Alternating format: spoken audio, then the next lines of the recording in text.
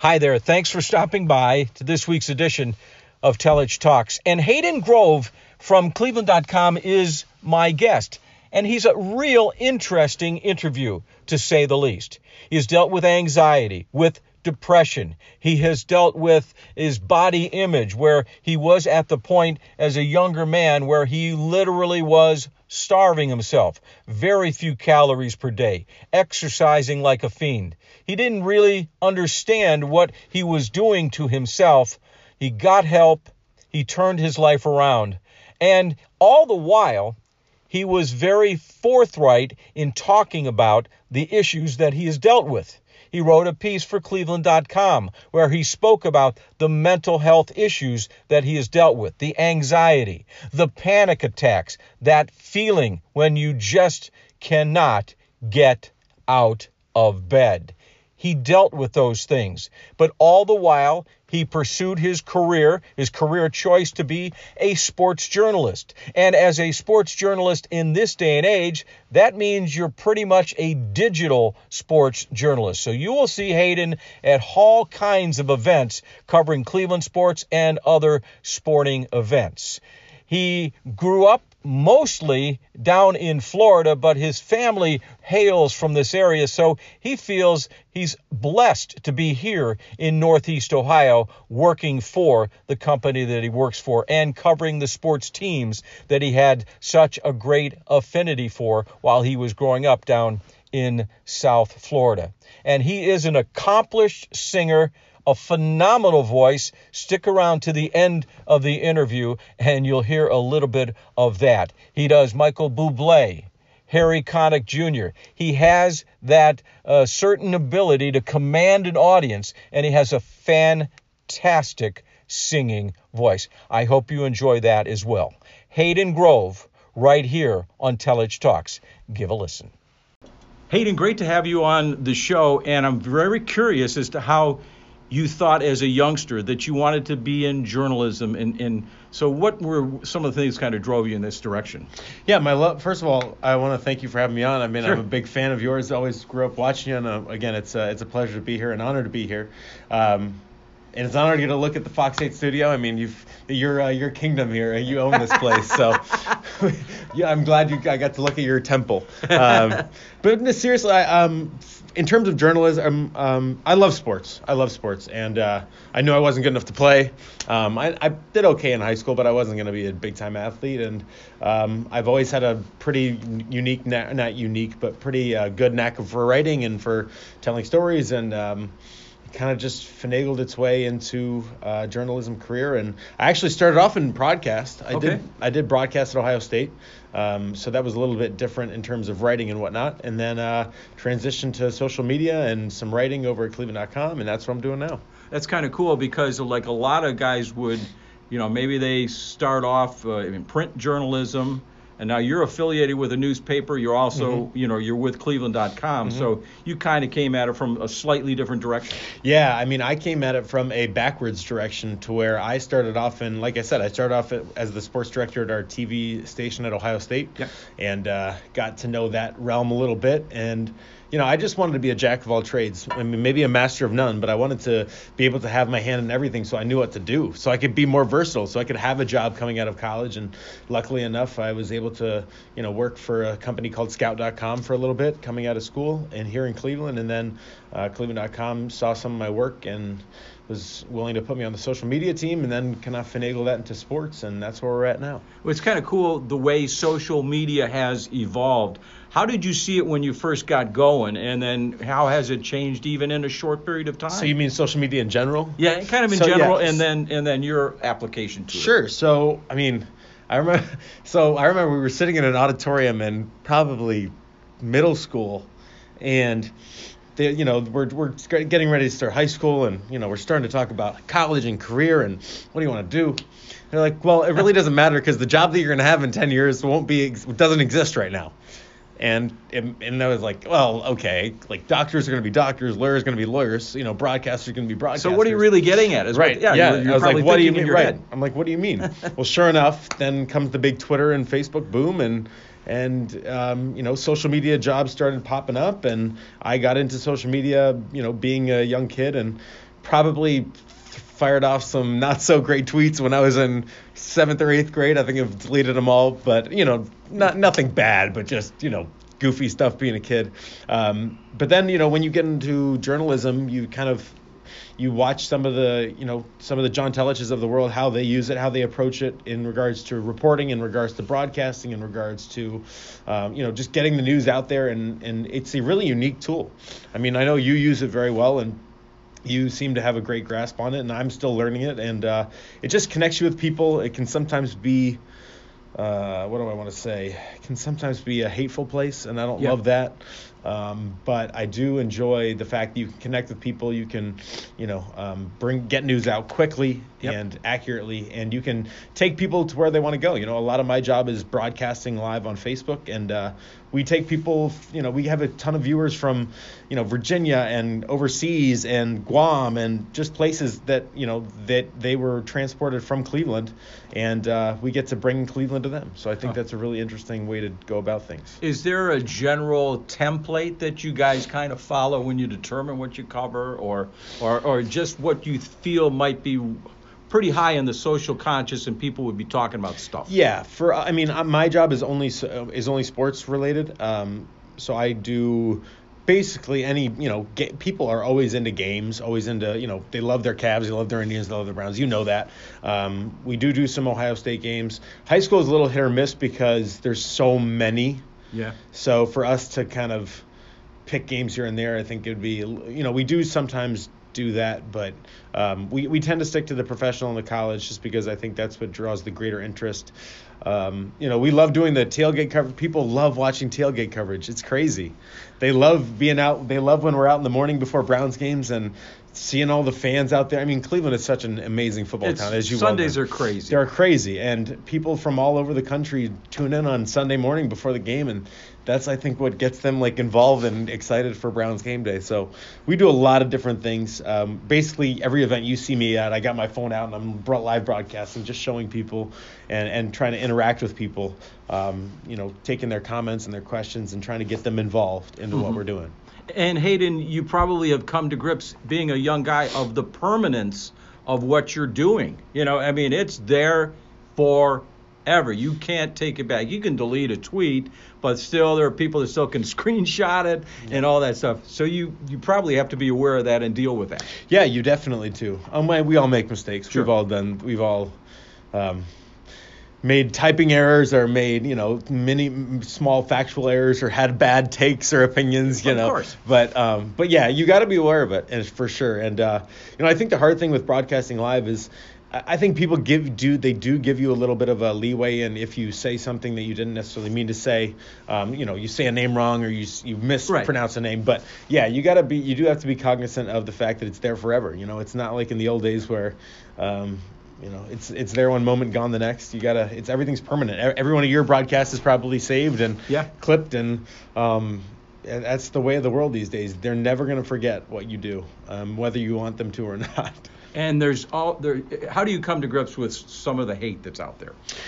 Oh, so this is something I guess we can kind of segue. I know we wanted to talk about some some of my personal stuff, but I think that some of the hate is you have to build up thick skin, because at least for me, I've been through a lot in my life in regards to being in a bad place and being in.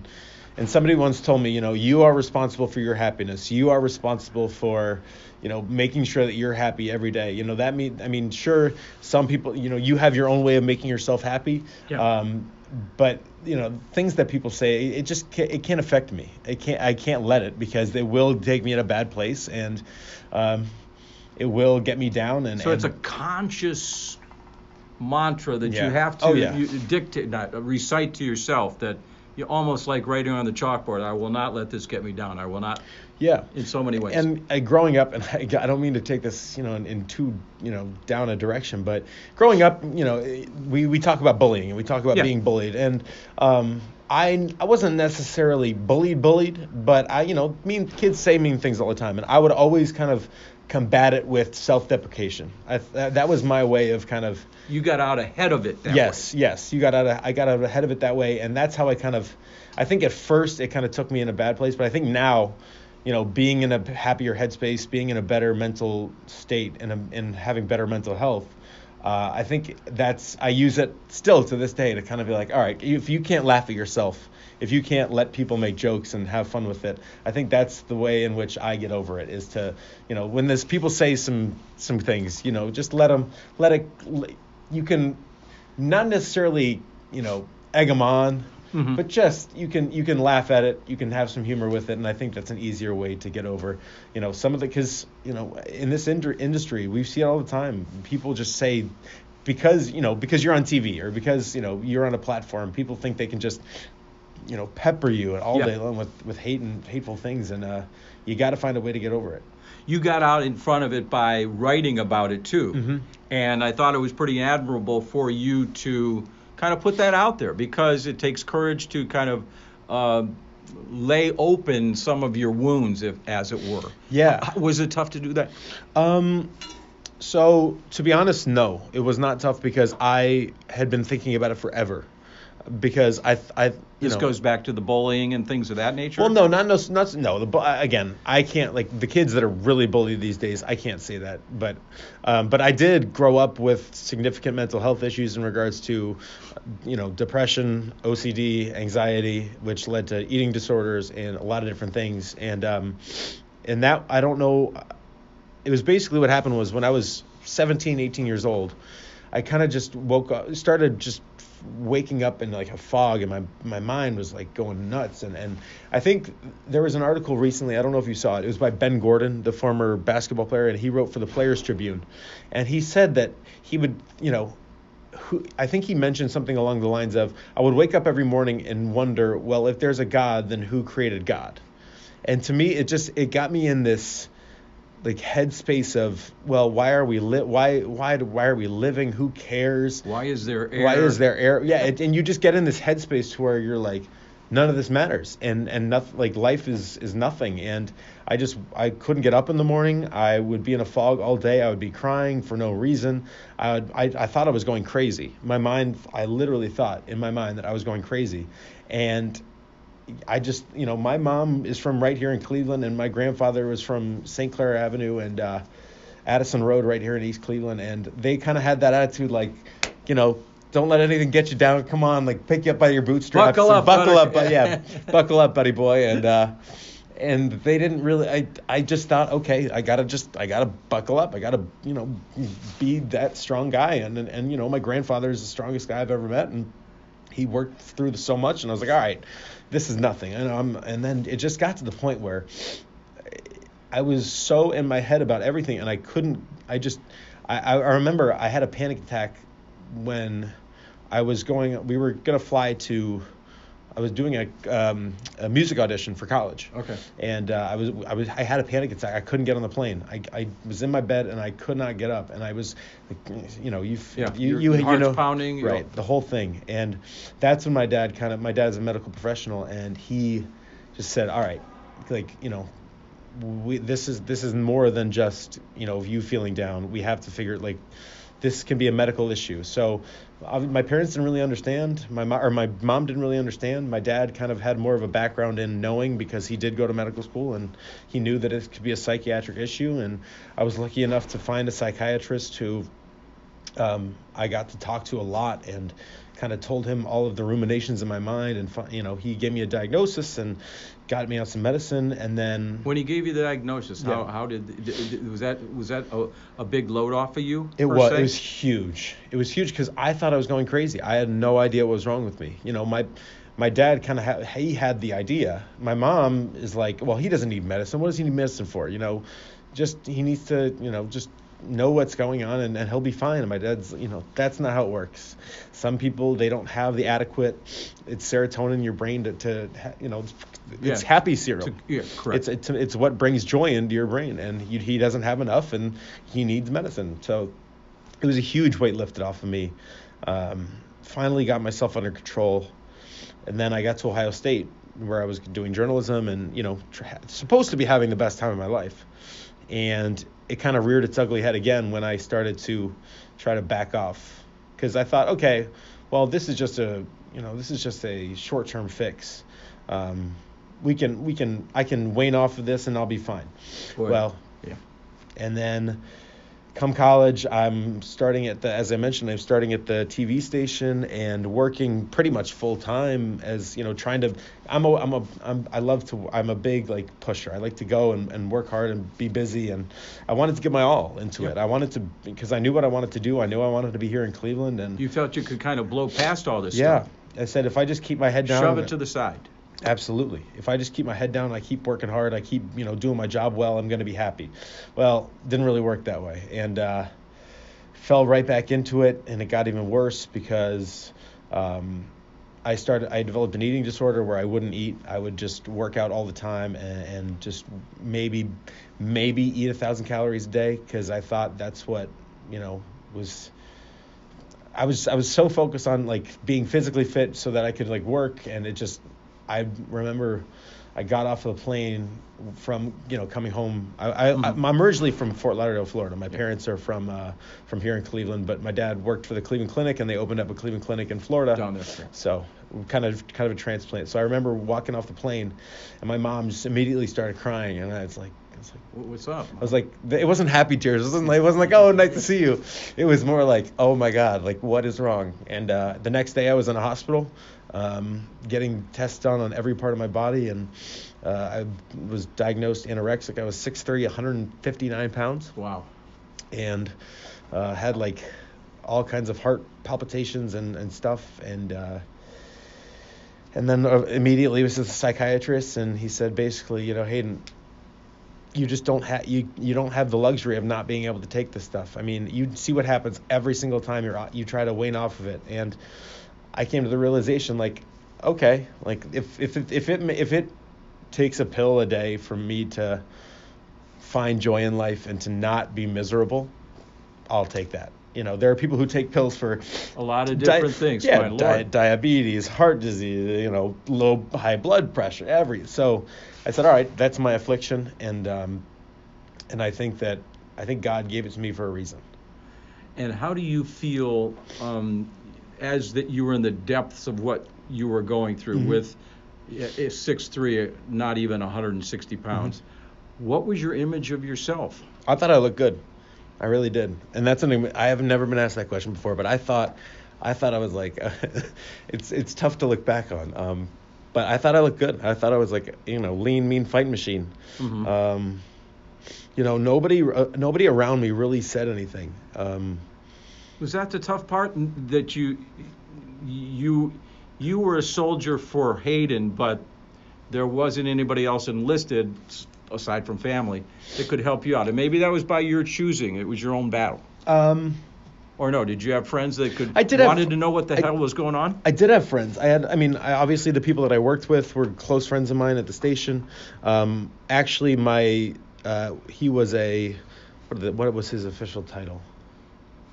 The student, he basically ran the student journalism program, and we became very close, and I remember walking into his office kind of towards the end of the semester and looking like I did, and I just broke down. I broke down in front of him. I said, I can't do this. Like, my mind is so mentally, I'm so drained.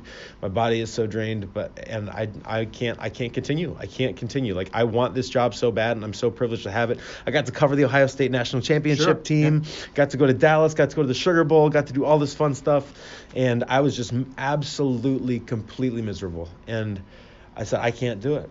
He said, Hayden, go home, see your family, let them love you, because obviously something's wrong. Just let them love you and see how you feel when you come back. Your job will be waiting if you want it, and if you feel like you can't, that's more power to you. And I went home, and for those 2 weeks, like I said, I was poked and prodded, and my family we got it back together, and I felt better. But yeah, when I was going through it, I think it's hard when you're seeing somebody every day to notice the physical change. Yeah.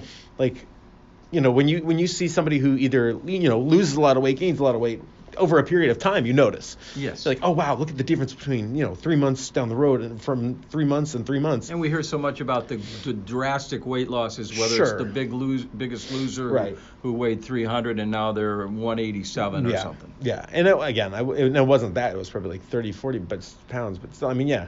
But the funny thing is when I got back, I don't know I think they were scared. I think they were scared to say anything, because when I got back, they said, "Oh, you look so much better. Like, we didn't know what was happening. You were withering away." And I was like, "Well, I mean, I didn't like when you're in that negative headspace, you don't even see it. You don't see it.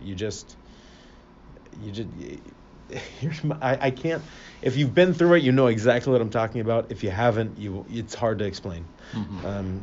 And it was one of those things where, I mean, again, I just feel like my family saved my life, and I love them to death, and I'm very, very, very blessed. But even then, and again, I guess we can get into this, but they didn't want me to say anything to anybody. They didn't think it was time for me to. Why do you suppose that is? If you could play amateur psychologist. Sure. I think it was, my family came from we're pretty humble people. Humility was always kind of something that I was brought up in, and it was never about yourself. It was always, you're a cog in a machine. Yeah. I mean, have self-respect, have pride, but don't, pat yourself on the back. Don't draw attention to yourself if you don't need to. I'm not going to say I completely differ from that, but I think I was, I don't know. I think I have this kind of, maybe it comes from being being singing and being in the stage, but I think, again, I don't try to draw extra attention to myself. I just feel comfortable in a spotlight. Okay. And do you think that's kind of inherent to, and I don't want to broad brush here, but to a lot of today's youth, because they've grown up with cameras in their faces? That could very well be. And they've grown up with, they're kind of in a spotlight or on a stage, and the stage being, that device that we hold in our hands or point towards one another. You think that is a possibility? Yeah, I think so. I definitely think there's a possibility. I don't want to say it's just because there are people of my age that don't mind it either. Yeah, I think that could certainly. I think more so now. I think I kind of grew up on the cusp of that. Mm-hmm. I think mine was more so being. I've sung since I was in first grade, so I was in rehearsals or in recitals, and I was always on stage, always like in front of people, and I think I just got comfortable that way. It was very second nature. Yeah, it became second nature to me, but yeah, I think that kids today absolutely, kids, there are 10-year-olds with millions of followers, and they're making millions of dollars just for dancing on TikTok or whatever the heck it is, and I mean, yeah, I think today's day and age is going to be very different. I think you're going to see a lot of that. But for me, I think it was just more so being on the stage. Okay. And so you're on the stage, you're doing your music, Yep. But there's the other side is where you want to be a journalist. And in this new age that we have with social media being a big thing and with everything digital, you want to be a journalist. What did you envision the kinds of stories that you wanted to do other than just covering a game? Yeah. Which has many stories inherent to it. Kid coming back from a bad ankle, makes the winning shot. 2 days ago, we had the player at Vermont came back from the brain injury. That was awesome. Oh, my God, I was in tears. Yeah. And so, what were you thinking as far as that's concerned? I just wanted to cover the biggest and the best. I wanted to cover, I wanted to tell, well, I think it was twofold. I think once you get into once you get in and you're at a low level, you got to, just cover everything. You want to be around, you want to be there.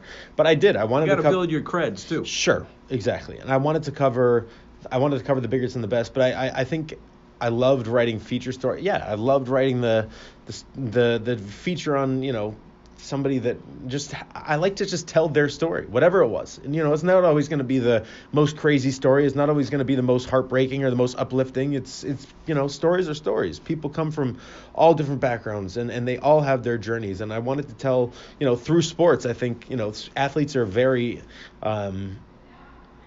very different people because they have such routines, and they can get to such heights, and they have to, do so many different things that normal people aren't accustomed to.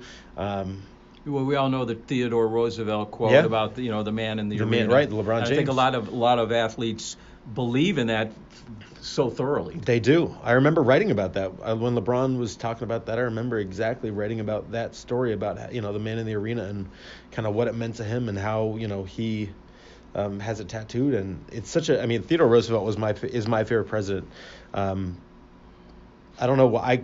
It was weird, but yeah. I mean, I think he's just so profound, and he kind of had that attitude, like he said, "Walk." I think that's where it comes from. It's like walk softly, but carry a big stick. That was kind of the mantra that my dad always gave to me. Like, Hayden, walk softly and carry a big stick. Just you don't always have to be out there and loud and obnoxious to get people, but don't be ashamed of who you are and what you want in life, and carry that stick with you. So that was my quote. That was my favorite Theodore Roosevelt quote. But yeah, the man in the arena. I mean, again, we don't.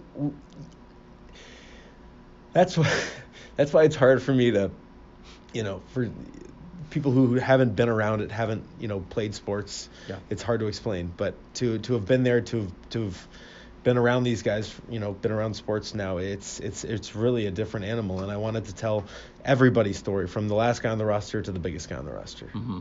And you've had an opportunity to do that. What are some of the favorite things that you've had a chance to be close to? You said the Ohio State win of the championship in 2014. That was amazing. Obviously, LeBron. I mean, just the whole when he came back and coming and the championship.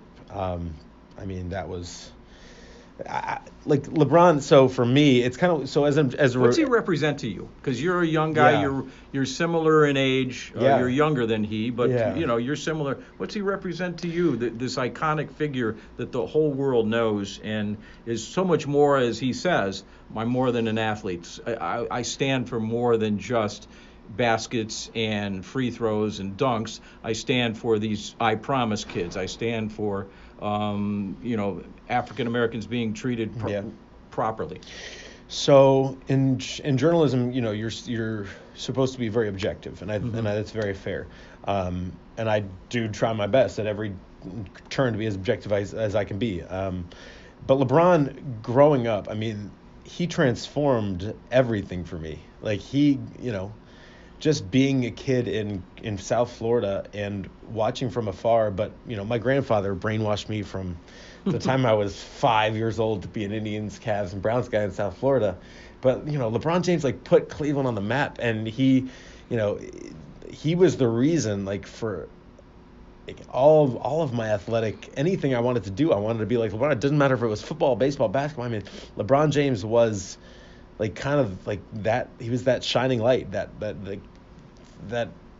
he was just that guy. It was crazy. It was crazy. Far off mythical this figure. mythical figure, right? And and you saw him from probably when he was in ninth grade. So that's going back to we're talking 20 years. Basically.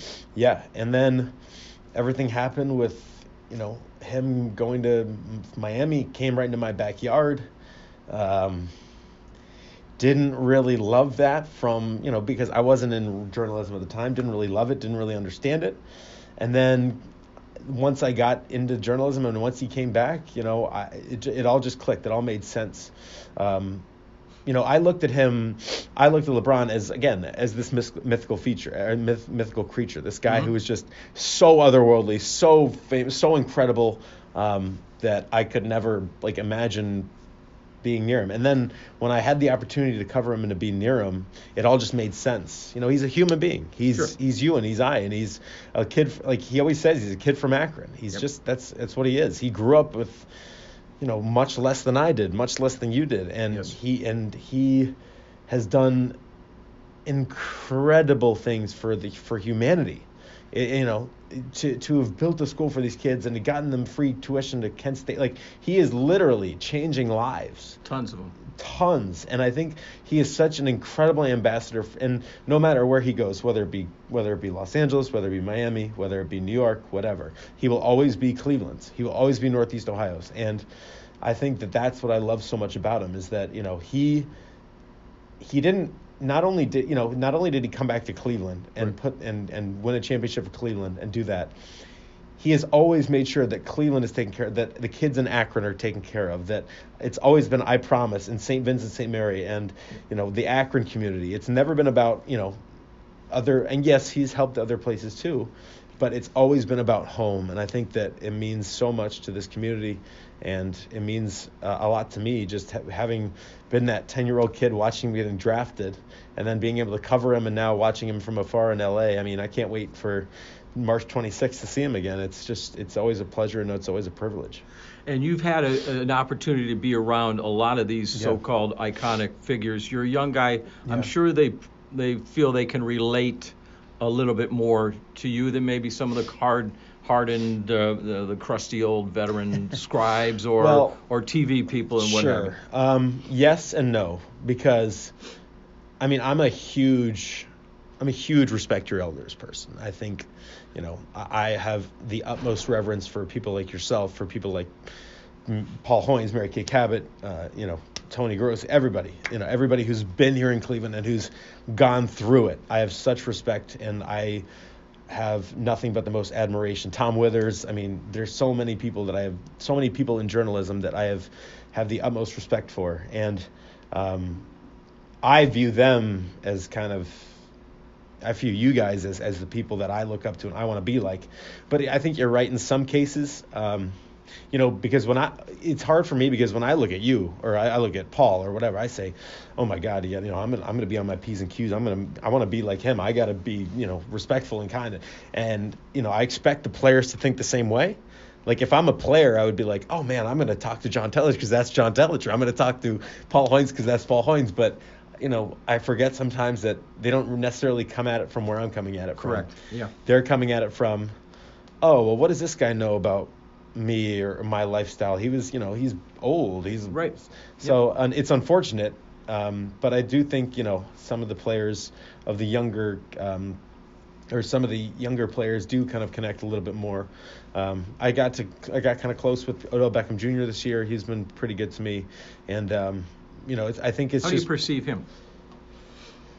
I perceive him as a wonderful guy. I didn't expect. I mean, you don't know what to expect. I kind of expected that prima donna thing. But he was very, very open, very kind, very willing to talk. Very I think he's misrepresented. I think he's misunderstood. I think he does love the spotlight. I think he loves his attention. There's really nothing wrong with that. No, I don't. And as long as it's not taken away from other guys and not taken away from the team, which I don't think it does. But no, I think Odell's great, and I think it would be unfortunate if he couldn't find his way here in Cleveland. Yeah, I'll tell you something too, Hayden. You mentioned about myself or Paul Hoynes or Mary Kay or whomever. We deal in, our currency is good stories. And so we've never lacked for good stories here in Cleveland. And seriously, never. Au contraire. Ever. It is always something. We have never. Always. So if you're mining for gold, and gold being a great story, a lot of us are rich in many ways because we've covered so many incredible stories. Some heartbreaking, like a football team leaving town, or someone dying and what have you. But we've been fortunate to cover just not many championships. I get that, but still, over the course of all these years, there's been a lot of incredible stories to cover. And you could go back to Modell moving the team. You could go to the Indians getting to the World Series for the first time in many years. Yeah. You could go back to the Cardiac Kids, or there's a million. So I think we've been compensated in other ways. Yeah. Oh yeah. Than just someone who, let's say, works in Boston, and Boston right now is freaking out about Tom Brady. But Boston. Boston's got the Celtics who have won titles, the Red Sox and the Patriots, and so you would think, wow, that would be awesome to work there. It would be kind of cool, but still, a story is a story, and we deal in good stories, as do you. Yeah, no matter where you are. Yeah, so it's interesting you brought up being in other places. I mean, people, they ask me a lot, where do you want to go? What do you want to do? And maybe some would say it's a lack of drive, a lack of of dreams and goals, I guess. But like they're like, oh, don't you want to go to ESPN? Don't you go to New York? No, I love Cleveland, Ohio. Like it is, I'm telling you, I'm not your average guy. I'm not your average 27-year-old guy. I just have a different kind of mindset and a different set of ideals. I love this place. I grew up 30 minutes from Miami, and I never wanted to be there. I always wanted to be here. I just love the people. I love the town. I think I just fit in here. I think I feel comfortable here. I feel happy here. And I think, Cleveland is such, and for me being a sports journalist, I think it's going to be like, it's that tradition of stories that you guys have created.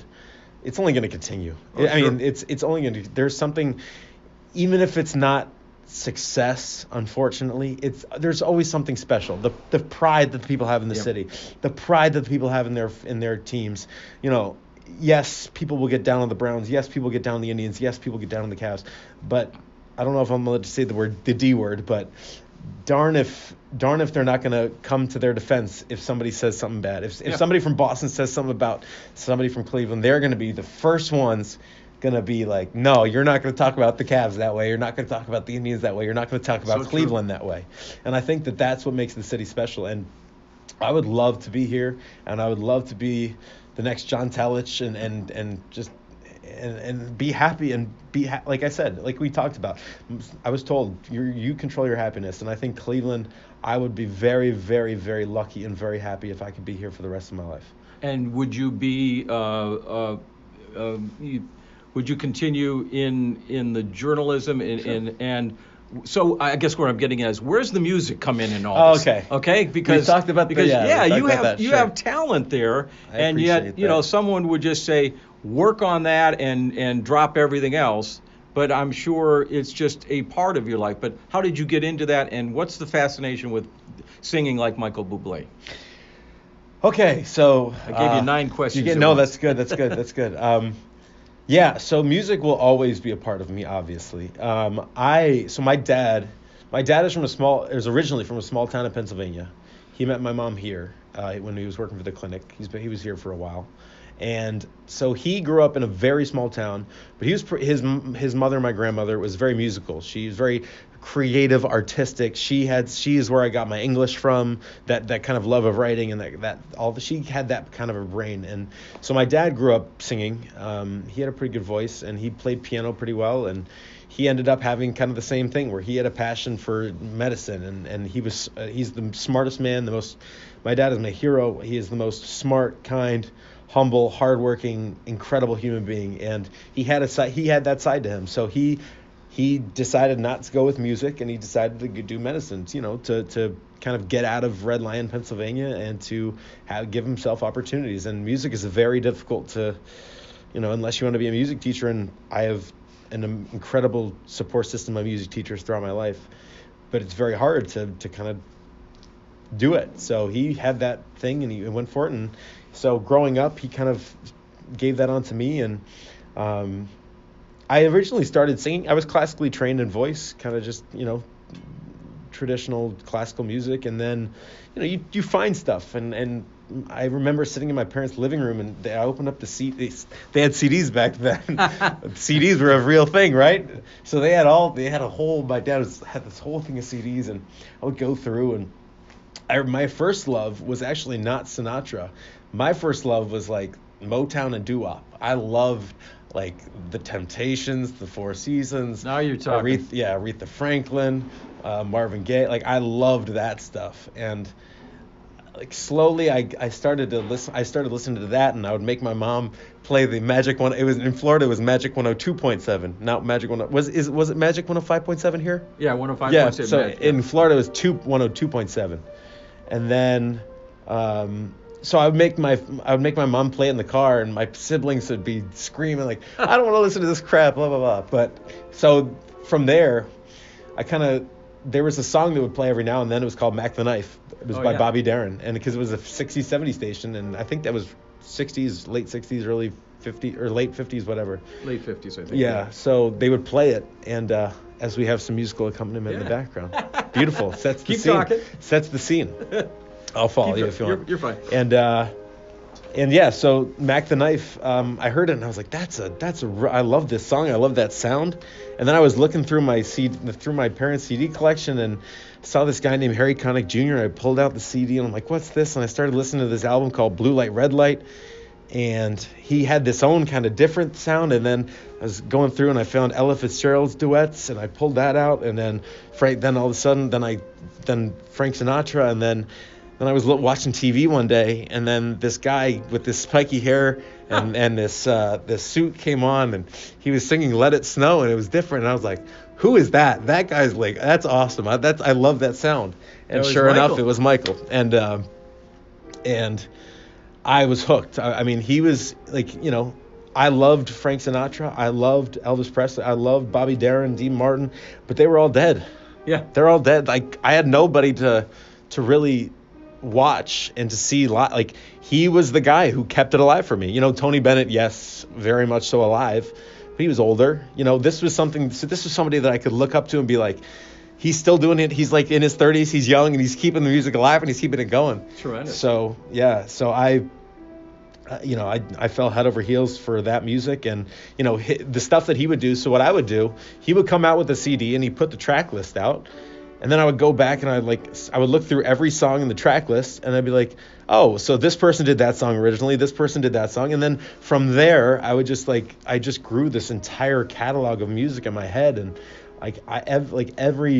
I'm not saying that I know every recording, but if I would be shocked if you could stump me on a Frank Sinatra recording or a Bobby Darin recording or a Dean Martin recording or anything, because I just every day I just would sit and listen to the music over and over and over and over again. And when you listen to it so much, I think you get to, I was fortunate enough to be born with kind of a voice. And I remember when I was in 5th grade, my voice teacher said, well, what do you like to sing? And I was like, I don't really, I just like to sing. And she's like, well, don't you like, that Frank, aren't you, into the Frank Sinatra stuff? And at that time I was getting into it. She's like, yeah. I was like, yeah, I guess. And I remember she pulled out, it was from, not the song The Lady and the Tramp, or Lady is a Tramp, but the movie The Lady and the Tramp. Oh, okay. It was Bella Notte, right? Yeah. I think that's the song. And she pulled it out and she's like, this is it. This is you. This is your voice. This is it. And that was history. So I've been singing it ever since. And my first year in college, I went to the University of Miami in Florida and had a jazz vocal scholarship. And I did the same thing as my dad. I went the opposite direction and, pursued my passion for sports journalism, which has been a great decision because I can still sing. Yeah. And so what's going on with that right now? You do perform. I do. You've cut some recordings and put them out there on the internet, I assume. Yeah. I've been lucky enough to record a couple albums. I did a Christmas album, and then I did my own first album. So I was lucky enough. It was funny. After the Cleveland Sports Awards, I think it was 2015. Okay. You know the Cleveland Sports Awards very well. It's a kind of an annual. Been there. it's kind of an annual thing where we all get together and we're like, oh, good to see you, and we barely talk to the athletes, but it's always fun to catch up with JT and D-Man and everybody else on the. You see some ESPN personality come in and get a big check to host a show. Exactly, where John Tellage should be hosting it. Greater Cleveland Sports Commission. I love you, David Gilbert, Meredith Painter. I love you guys. But keep it local. JT can do it, man. JT can do it. But still, it's a fun event. It is a fun event. Yes. So after the show one year, I remember Denise Pulverine from Channel 3, who I've gotten to become friends with. She said, "Hey, we're gonna go to Johnny's downtown. We know you can. We've heard you can sing. This guy named Mike Petrone he plays at Johnny's, and he always lets people come up and sing with us, sing with them." And I was like, "Oh, sure. I'm not doing anything." So walked over to Johnny's, and Mike was there. He got introduced, and he's like, "Well, what do you know?" And I said, "Well, I don't know. You play something, and let's see if we can do it." And sure enough, 2 hours later, we'd done 10 songs and just together, and a friendship was formed. And Mike has been absolutely instrumental to me, and he helped me cut my albums. He's introduced me to a ton of great musicians in the area, and I didn't know. I guess I didn't understand how great a music town Cleveland is. Cleveland's known as being a food town. It's known as being a sports town. But the music scene here is really, really good. And obviously having the Rock and Roll Hall of Fame, you tend to think more rock, but there's all kinds of music here in Cleveland. And Mike introduced me to a man named Eric Dregney, who is a band leader for two big bands in the area, the Dan Zola Orchestra, which is a 17-piece big band, and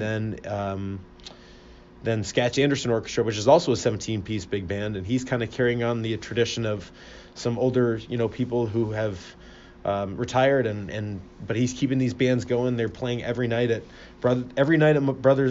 night at Brothers Lounge is the Scatch Anderson Orchestra. Incredible musicians, 17-piece big band, trumpets, saxophone, bass, keyboard, drums, the whole big band sound. And so I met Eric, and he worked on my album with me, and he invited me to come out to sing with the big band, and it's been a great relationship ever since. I'm singing the songs that I grew up singing, and it's just the start. It's the start of hopefully a great new musical chapter. What's your favorite Bublé song? My favorite Bublé song? So, do you mean original song, or do you mean like a cover? Maybe a cover. A cover. Yeah. Well, he did Mac the Knife, which I thought was great. It's actually I think I performed that when I was in 6th grade talent show. I love his cover of Georgia on My Mind. It's a great one, right? I could go. That's the problem, JT. I could go through the entire discography from disc 1 to disc 5. He did a cover of "You Make Me Feel." My favorite song is "You Make Me Feel So Young." I love it. I don't know why. It's just I do know why, because I think it's the most beautiful. It's a love song, but it's also just it's a song about life. When you meet somebody who makes you feel happy like you're a kid. The best memories I have are being a kid, playing in the yard, right? Don't you? That's what it's about. And it's about not having a care in the world, just being out there and, you have barefoot running through the grass. Yeah. And when you meet that person who makes you feel that way again, that's, when you have that, that crush on that girl when you're in 2nd grade, or who makes you who brings back those memories. I love that song for that reason. It brings me such joy, and I love singing it. It's such an amazing song, and I love the message that it sends. He also did on his latest album, he did I Only Have Eyes for You. I love that song too. So those would be probably my 2 favorite. So hopefully when I'm going to see him in concert. He's here late month, no? 27th, yeah. And you'll be front row, won't I you? will be front row. I will be. Saved up all the little money that I have to make sure that I'm there. Can you send us out on anything, Bublé? Sure. What do you want? You said Georgia? Yeah, Georgia's great. Let's see if we. Just a little bit of it. Now, I don't know if I'll get any ASCAP or BMI let's trouble, hope not. But even if you do 20 seconds. But before we go, I do want to thank you for giving me this opportunity.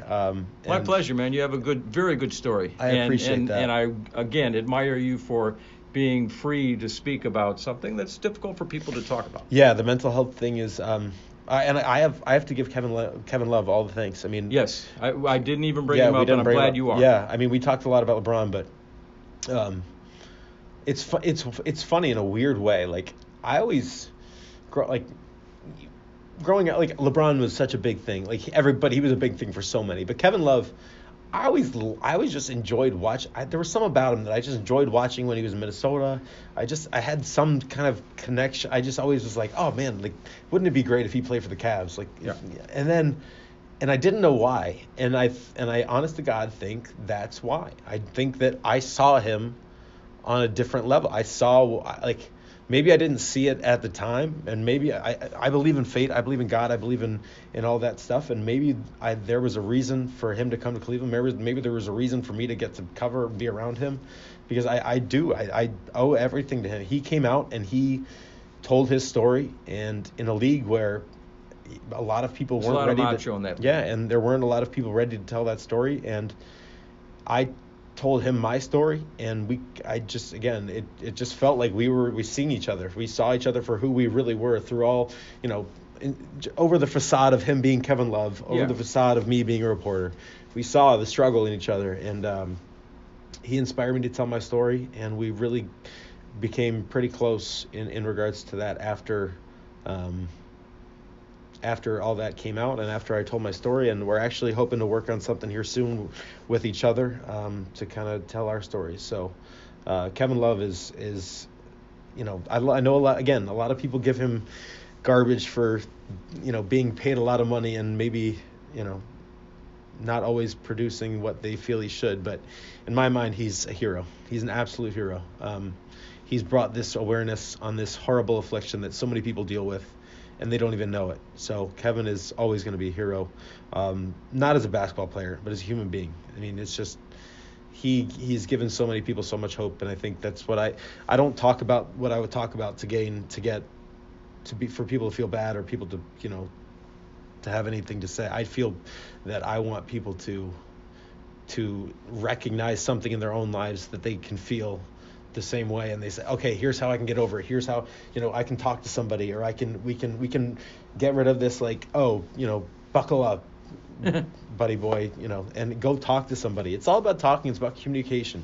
You're going to feel so much better if you just talk, because once you talk, then you're going to find solutions and you're going to find your way. If you keep it bottled up, that's when bad things happen. So I thank you for giving me a platform to talk about it. Absolutely. And for Kevin Love being the hero that he is, and for so many in the mental health community, DeMar DeRozan, Ben Gordon, and so many others. It's not easy to talk about, and I think we got to start pushing to different sports. We got to start going to baseball and basketball, or baseball and football and hockey, because those are the next. Very good. All right, Georgia. Georgia on my mind, my man. All right, here we go. Georgia,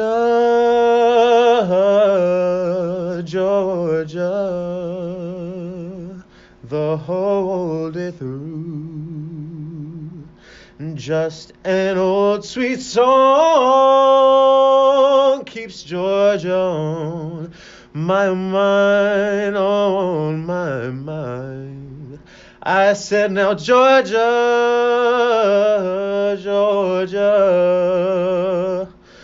no song of you comes as sweet and clear as moonlight through the pine. Beautiful. I appreciate it. What a way to end, my friend. Thank you very much. Thank you. John Telich, the man, the myth, and the legend. I appreciate you. There you are. Thanks, Hayden.